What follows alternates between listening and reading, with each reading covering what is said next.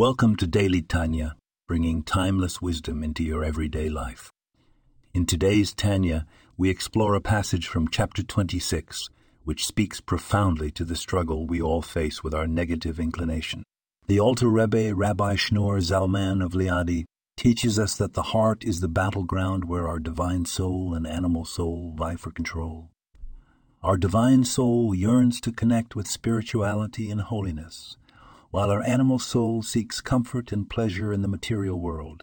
This internal conflict is not a curse, but a purposeful design by the Creator, providing us with the opportunity to elevate ourselves and the world around us through our choices. The key insight for our daily lives is to recognize that we may not eliminate these desires, but we can control our actions. When we choose to act in accordance with our divine soul, we harness the energy of our lower desires and transform them into fuel for good deeds and spiritual growth.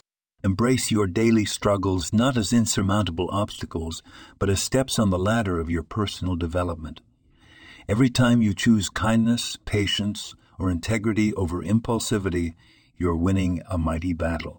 Remember, it's not the eradication of the animal soul we seek, but the mastery and direction of its power towards goodness and Jiddilinus.